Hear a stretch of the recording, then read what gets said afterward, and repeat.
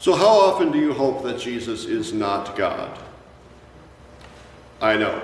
We just confessed, and we will confess again. God, Father, Son, and Holy Spirit is part of the Apostles' Creed. We hear it in our confessions. We hear it all throughout worship. We are Trinity Lutheran Church, which means we are Trinitarian. God, the Father, Son, and Holy Spirit. Jesus has to be God. So I'll ask you again, how often do you hope that Jesus is not God?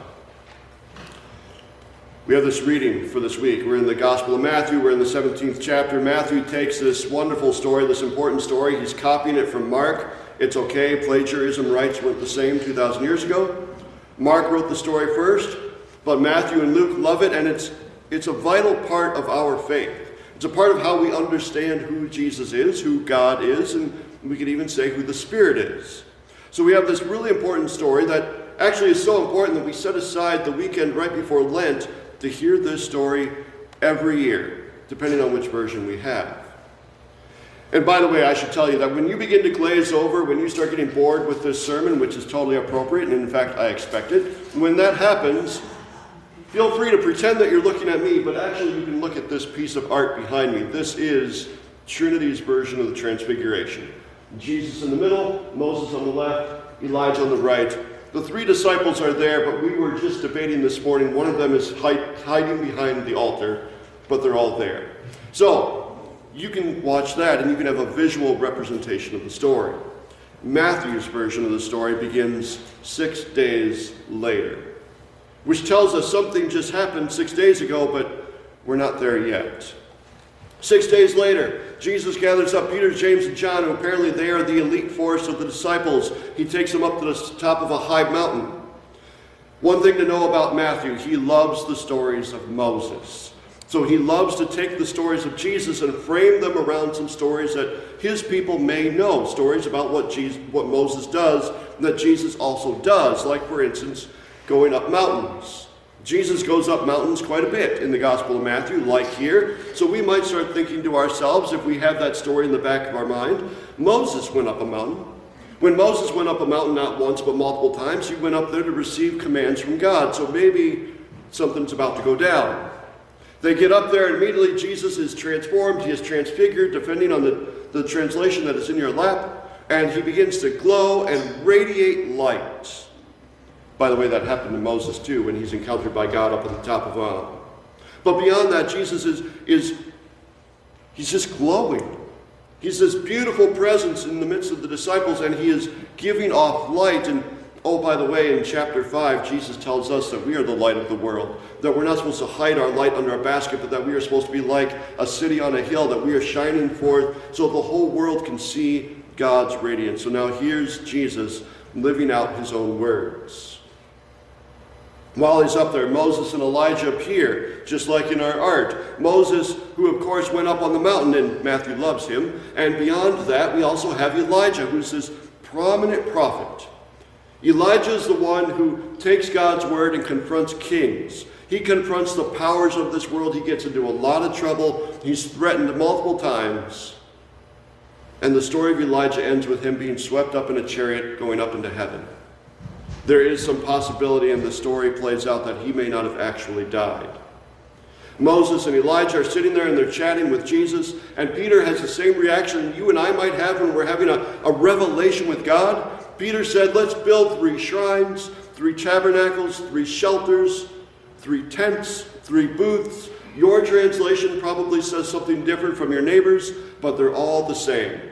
Matthew is telling us that Peter wants the same thing that you and I always want in a revelatory experience. We want object permanence. We want to put something in that spot so we can go back to it, so we can take our kids back to it, so we can take our congregation back to that moment, back to that spot, and say, here is where I was encountered by God. We love those moments in our lives. We love guideposts and places where we can go to reconnect with God. While Peter is saying this, a cloud begins to appear. Now, we may not have spent a single day in a church, and we could probably guess that something is happening with God. All throughout Hebrew Scripture, this is how God encounters God's people. God encounters the Israelites in the wilderness through a cloud. God encounters Moses on a mountain through a cloud. God encounters Job in the midst of all of his anger and bitterness and hopefulness as a cloud. God's encountering Jesus and Moses and Elijah and Peter and James and John and you and me in this story as a cloud. And God begins to speak. And God says, "This is my beloved in whom I am well pleased." Your translation may say something just a little bit different.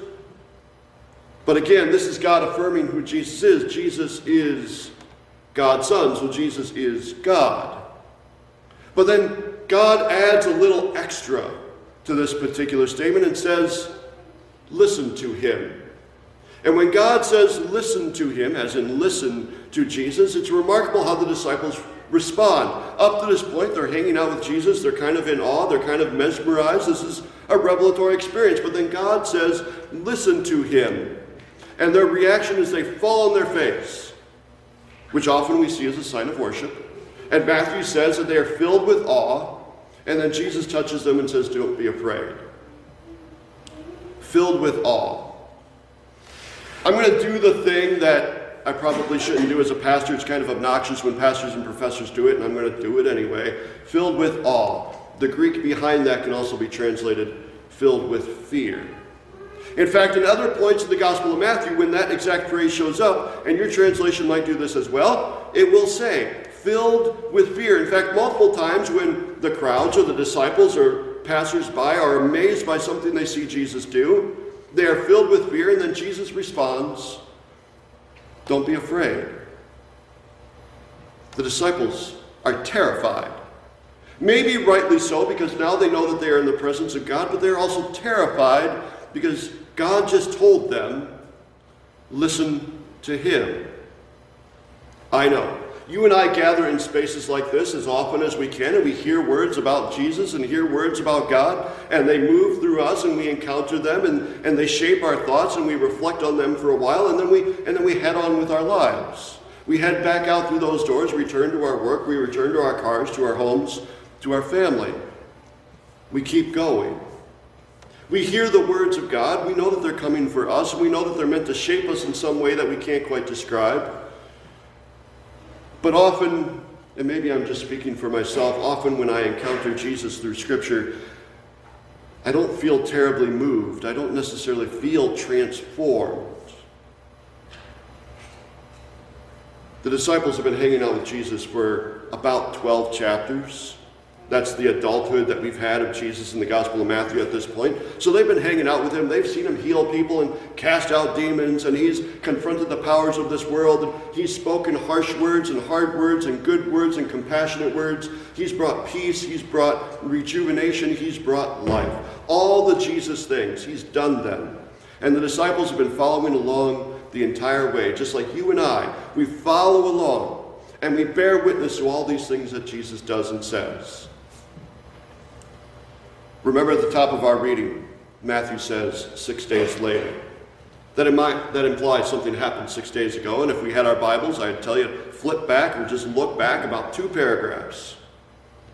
And we would see that right before this moment up here on this mountain, this revelatory experience that we all get to share with Jesus, Jesus is hanging out, probably a campfire moment, hanging out with all the disciples this time. And he starts talking about how he's going to be arrested. And he's going to be persecuted, and he's going to be abused, he's going to be punished, and he's going to die.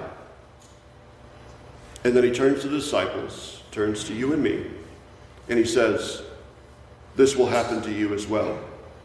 Our call is to take up the cross. Your call is to follow God so completely, the way that Jesus follows God so completely, that we will surrender everything about our lives. We will surrender everything we love, everything we hold on to in this world. We will lose our lives for the sake of life in Christ.